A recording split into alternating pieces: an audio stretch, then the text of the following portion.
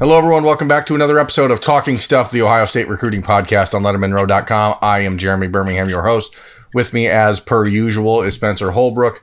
Spencer, Sunday night, day after the Ohio State-Michigan game, the world is on fire in the Big Ten, but recruiting sort of leveling out right now as a number of major coaching decisions have been made in the last 24 hours.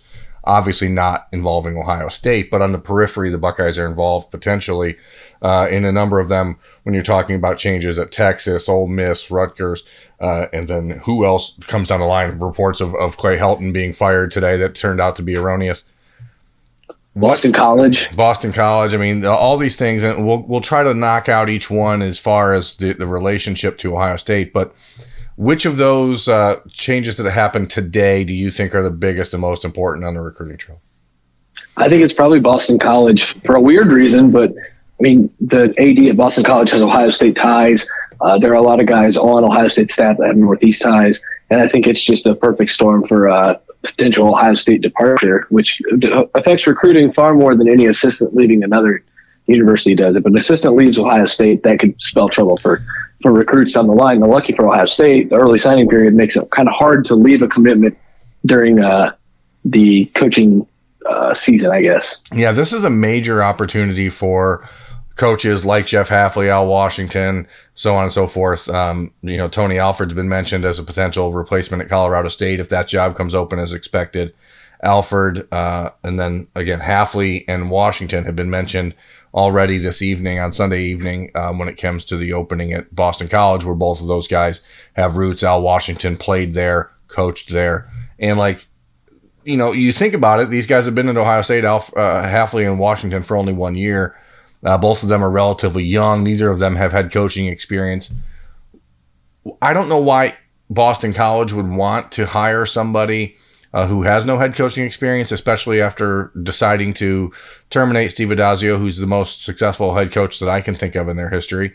I don't know what a program like that is doing, because I don't think you're really going to get better than 7-5 or 8-4 at your best. So, if you're just looking for an infusion of new blood, I guess I understand that. Hafley's reputation as a recruiter in the Northeast is well known. Al Washington, again, as an alumnus, is somebody that I guess I see the allure, but I don't know that either of those guys is particularly interested in making a move right now. I think that the Buckeyes are clearly in a position where they're doing something special, and those guys have only been in the staff for a year. But then again, money talks, right? Yeah, and Hafley has talked about how he's dreamed of coaching with Ryan Day again since they left each other in San Francisco. At the same time, Al Washington's father is a Buckeye. He grew up in Columbus, so it's not crazy to think, just as much as his alma mater is Boston College, he might have even more ties to Ohio State and want to stay there. So the Boston College thing is interesting to me, but you could see not a Clemson situation, but a situation where these assistants, I think they kind of like working for Ryan Day. Yeah. And if you don't have to go off and do your own thing this quickly, those jobs will open up again if it's the right fit for you. And right now, if you got something good going with Ryan Day, you might as well not stop. Yeah, I think the biggest thing that happened on Sunday that people would be interested in ultimately is what happened in Austin, Texas, as that coaching staff underwent some serious changes. Drew Maringer, the wide receivers coach, has been let go.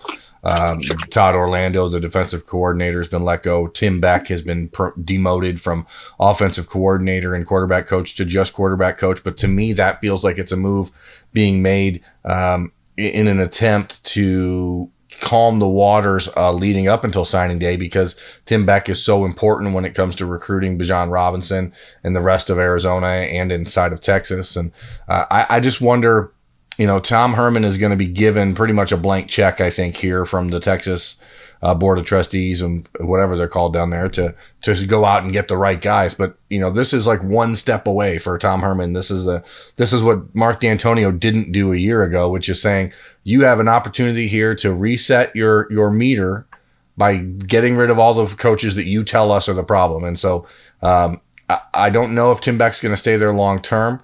I don't know if he's going to be there when next season starts, but for now he's there. Obviously, Ohio State fans are interested in that because of Bijan Robinson. And to this point, Bijan Robinson has not made any decisions. Van Fillinger a defensive end from Utah who visited Ohio State this summer and committed to Texas, did decommit on Sunday night, but the Buckeyes are not really in a position right now where they're desperate for another lineman, so I don't know if you'll see them move there. But it's just crazy to watch this coaching carousel happen, and every year Ohio State assistants are sort of being thrown out there as possibilities in pretty much every single potential opening you see. Yeah, and for Tom Herman, this could be a huge development for Ohio State because Ohio State strikes when there's blood, right? There's blood in the water, Ohio State strikes.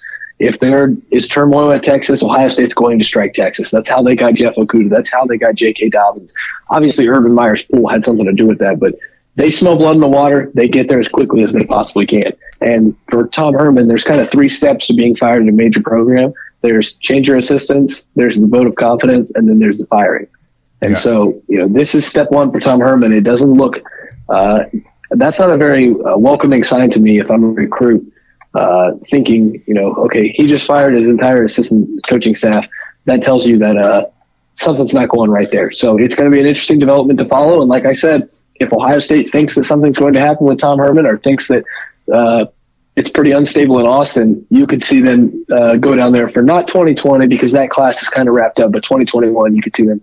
Ohio State's within striking distance of making a big play in Texas again. Yeah, absolutely. Tumiche Adeleye down there in Texas, Landon Jackson down there in Texas. Nice with the name. Donovan Jackson. You nailed the name. Thank you. Donovan Jackson down there in Texas.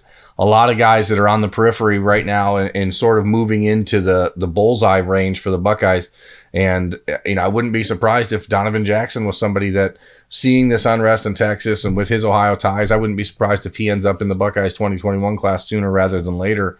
And if that happens and you have these dominoes start to fall, and then you look at guys like I just mentioned, like Landon Jackson, the 5-star defensive end, or Adeleye, the other 5-star defensive end, and all of a sudden, with Tom Herman not really having it seem like anything is going the right direction. I don't think Texas is a year away from winning the Big 12. They certainly don't appear to be closing the gap on Oklahoma when it comes to on-the-field development or game plan or anything like that. So I think it just bears watching.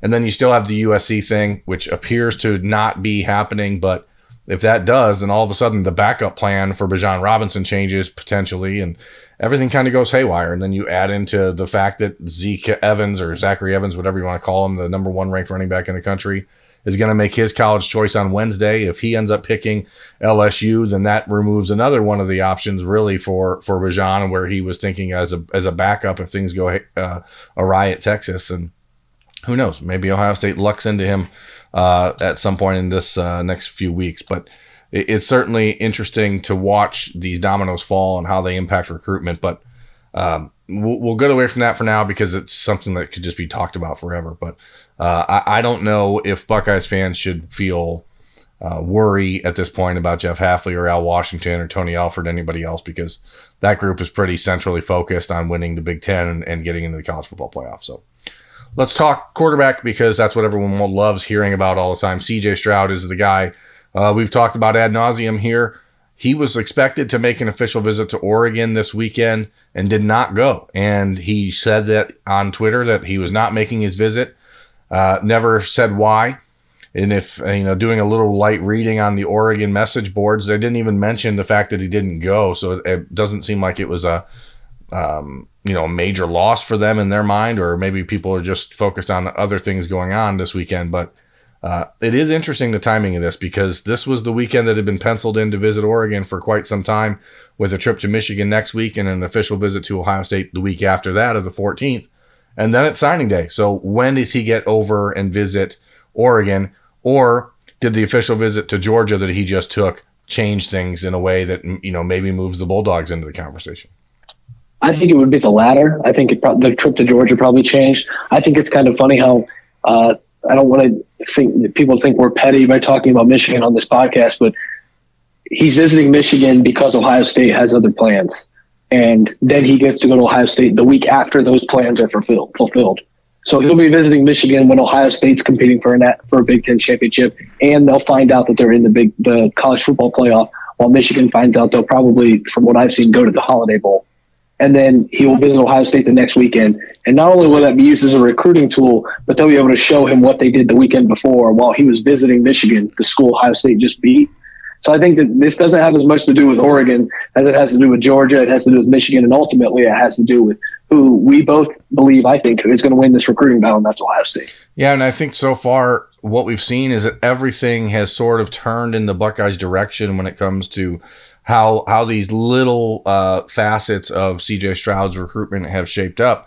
And this is another one of them where Oregon for months has been kind of considered as the main opponent by Ohio State in this recruitment.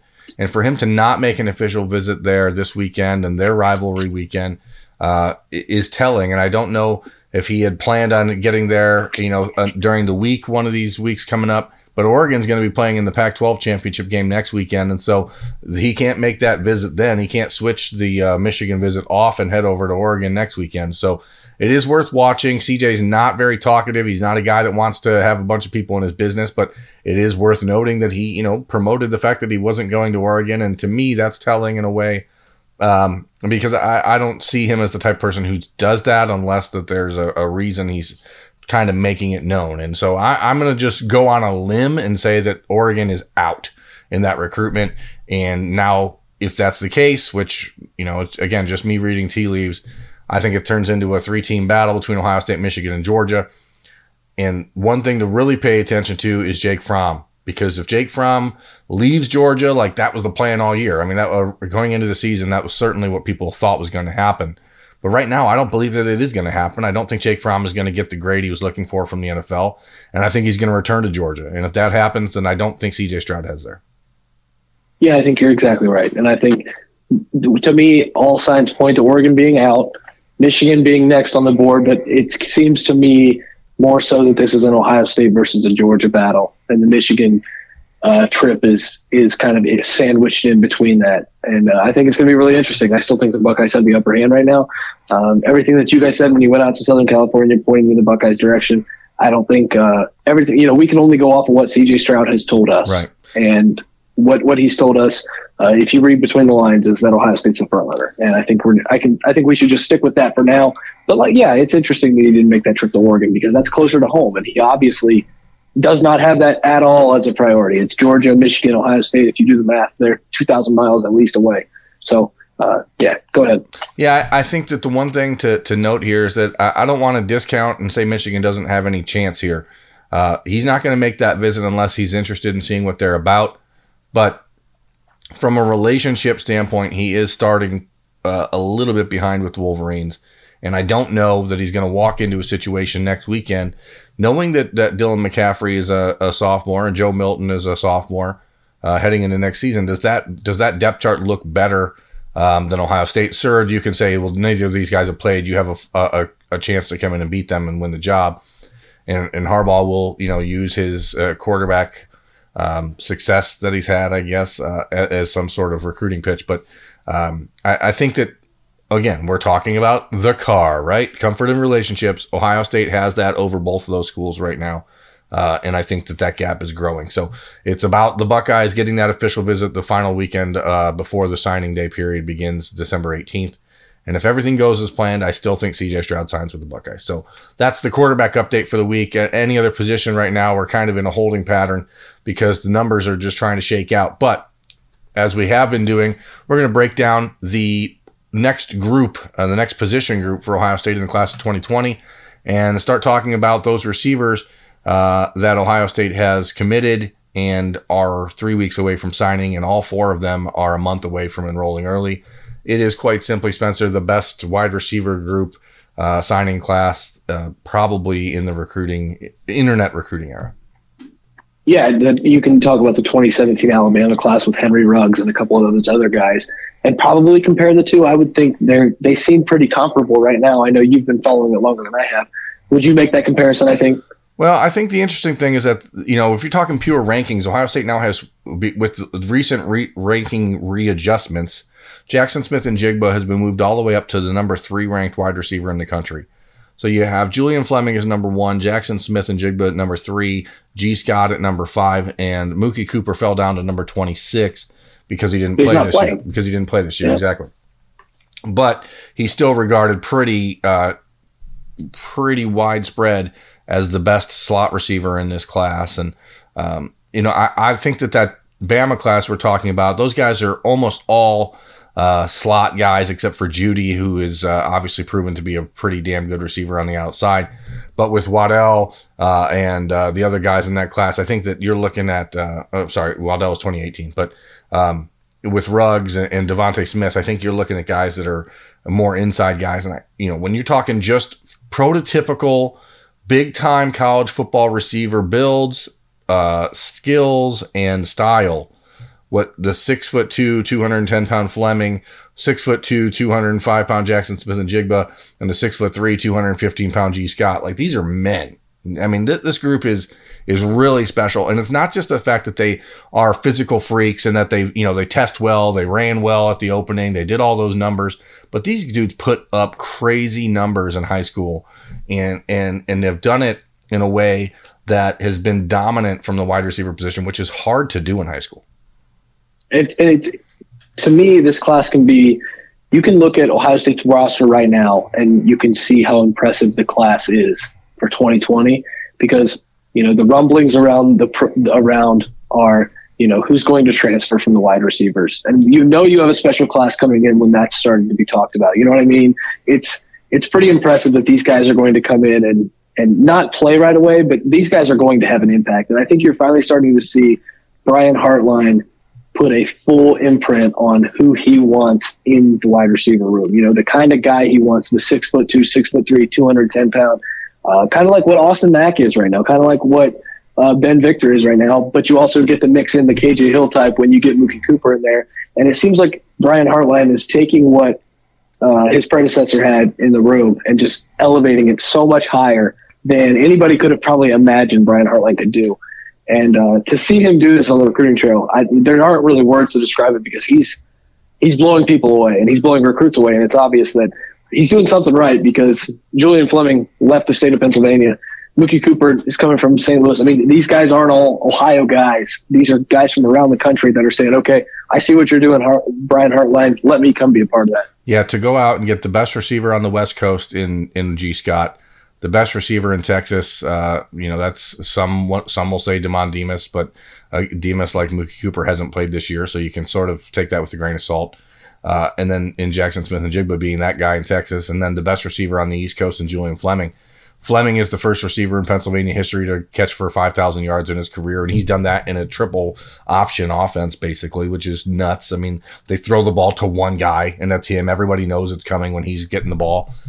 Jackson Smith-Njigba is breaking every record in Texas in 6A football, the biggest class in that state, which is obviously one of the best talent-rich states in the country. It's pretty amazing, and as I said, all four of these guys are enrolling early, and that is really important for a receiver room that is going to lose Benjamin Victor, that's going to lose Austin Mack, going to lose KJ Hill, going to lose CJ Saunders most likely.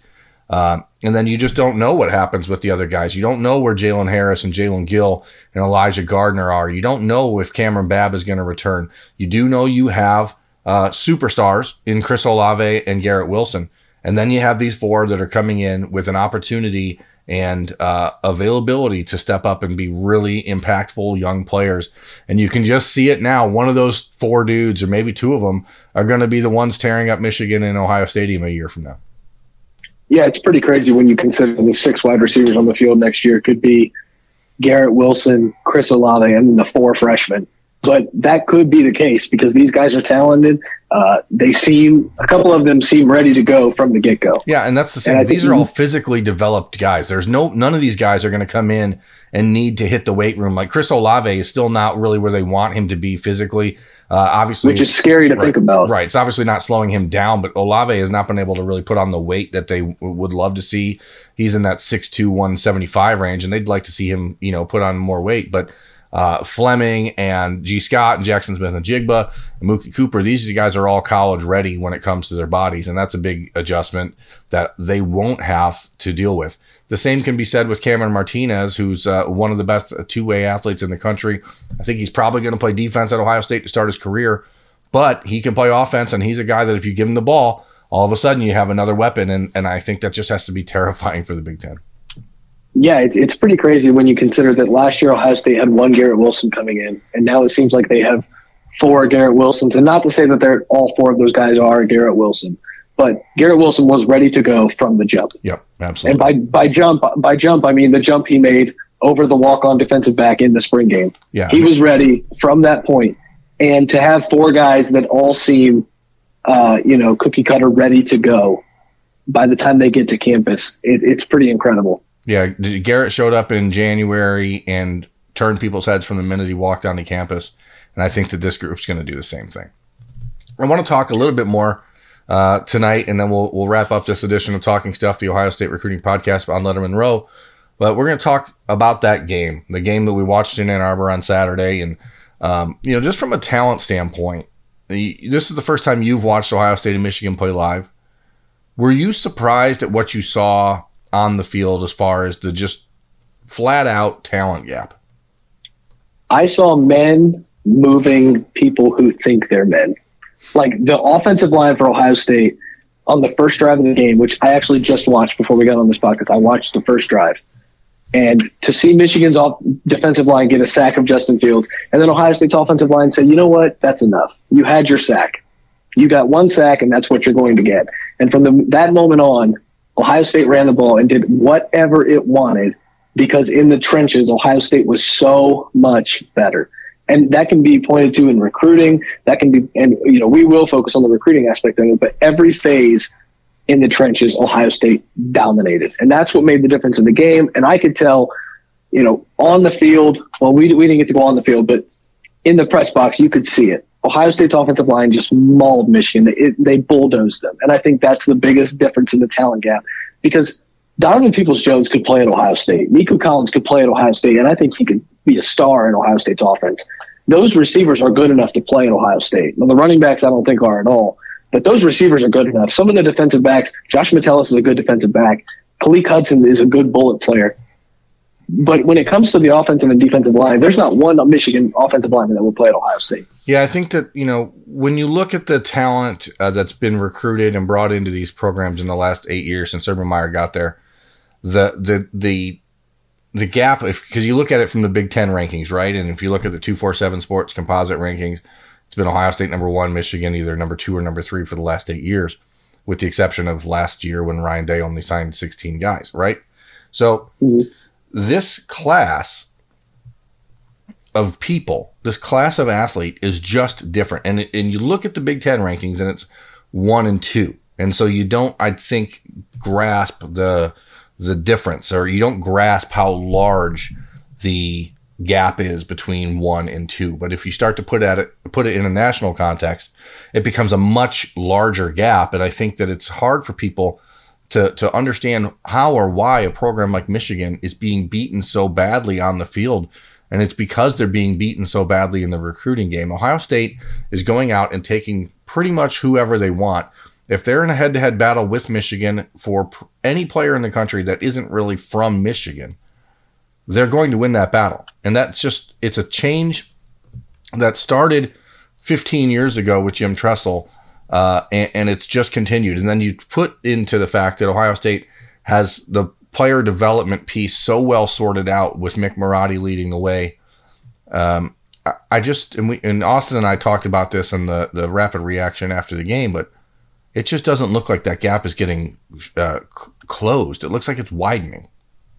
And I think the big notion is that it is widening. You're seeing columns written by national media. You're seeing people who had seen Ohio State play for the first time this year who were in that press box that said, oh my gosh, this is so much different. And the gap from when Harbaugh got there to now, it just seems like it's getting bigger. It just seems like it's almost insurmountable at this point. I saw somebody write that something would have to go wrong at Ohio State for Michigan to catch up. I think I completely agree with that. But haven't things already gone wrong? I mean, and that's about what's already happened. You had the Zach Smith debacle. You had you've had various things go wrong at Ohio State. Like Tatgate should have made that gap. Should have switched them. Ohio State had some sanctions that they should have went through, and it should have just switched the programs. And Michigan could have went to the Rose Bowl and beaten Oregon and done everything that Ohio State's done, but it just didn't. And Ohio State, out of that, got Urban Meyer. Maybe that's a lucky bounce, right? Sure. I mean, he had to be in the long run, right? Yeah, but then they went out and hired Ryan Day, and everybody in Michigan said, "Okay, now we can close the gap." Harbaugh versus this first-year head coach. And Ryan Day said, no, I think you still have Don Brown's defense, and I think you still have the players that you've had. I think we're going to be okay. And he just shrugged it off and put 56 on Michigan and is bringing in a better class than Harbaugh is in year one. And I think, people can point this year to Urban's players and say, these were Urban's players, Ryan Day. But now you can't do that anymore. Ryan Day's putting a class together that's just as impressive, if not more impressive, than most classes that Urban Meyer put together. So, what's the next thing that's on Michigan's list to pin the tail on? Because you're not going to pin it on having a second-year head coach because he's 1-0 against Ohio State now when your guy's 0-5. Right. And it just seems like that gap just continues to widen. And I don't see a way now that it gets any closer in the next 4 years or 3 or 4 recruiting cycles at least. Yeah, and how much longer does Michigan allow for that gap to be there before they address it in the most severe way? And Berm, next year is the 20th anniversary of Michigan's last win in Columbus. That's wild. I mean, it's just wild. I bring that up because that tells you how long this has gone on, not on the field, but in recruiting. Yeah, and the thing is, I understand the reluctance from the Michigan bigwigs to make that sort of move because if you admit that Jim Harbaugh can't do the job that you hired him for and he can't be the guy to stop this cycle, then who can? Yeah, so. and the last thing I'll say about that is when Michigan hosts Ohio State every other year, it is Michigan's biggest recruiting weekend of the year. When Ohio State hosts Michigan every other year, it is Ohio State's biggest recruiting weekend of the year. Yeah. You think they don't know that? So every recruit that went and visited Michigan just watched Ohio State spank them. And it's a lot of the same guys. It's a lot of the same guys. They went to Ohio State the week before and saw Ohio State lay it on Penn State. And then they went up to Ann Arbor this past weekend and watched Ohio State lay it on Michigan. Yeah, and they had to listen to OHIO go around the stadium as loud as it's ever been in that stadium. And the Michigan band tried to drown it out and just couldn't. And it's crazy. I think it's crazy. This is an Ohio State recruiting podcast. So I think there is a little bit of the Ohio State slant to it. Sure. But you can't even be a Michigan. We could get a Michigan recruiting analyst on here, and he would say the exact same thing. Because you can't just have multiple recruits watch what happened and it not be effective. You talk about how a single game can affect a lot of people, a lot of recruits. But we just found out this past week with Pete Werner that it can. Yeah. I mean, so it's not even – but the big thing here is that's not – at this point, it stops being one game, right? Like, this is not one game. This is 17 of the last 19 years. These recruits who are being brought to these visits at Ohio State and Michigan have seen Michigan win one time in their life. And that begins to, I mean, I guess I'm speaking, maybe I'm assuming, but you'd think that starts to burrow into your brain a little bit. Like, holy crap, why is this team ever going to win this game? And it has to change the perception. I can tell you just from talking to recruits around the state of Michigan, like there aren't kids anymore who grow up in Michigan going, oh, I hate Ohio State. Like, it just doesn't exist. There's kids now who, oh yeah, I've always liked the Buckeyes. I've always watched them. I always thought they were good. It's just not the way it was 20 years ago. And things have certainly changed. I don't know how Jim Harbaugh gets it back. And I guess for Ohio State fans, they shouldn't care if he does. So let's wrap it up. We've been here almost 30 minutes, and that's a lot of stuff to be talking. So I am Jeremy Birmingham for LettermanRow.com. That is Spencer Holbrook. This has been Talking Stuff, the Ohio State Recruiting Podcast. We appreciate you watching, listening. Please like, subscribe, rate. We'll talk to you folks again later this week. Have a good one. Thanks, Bird.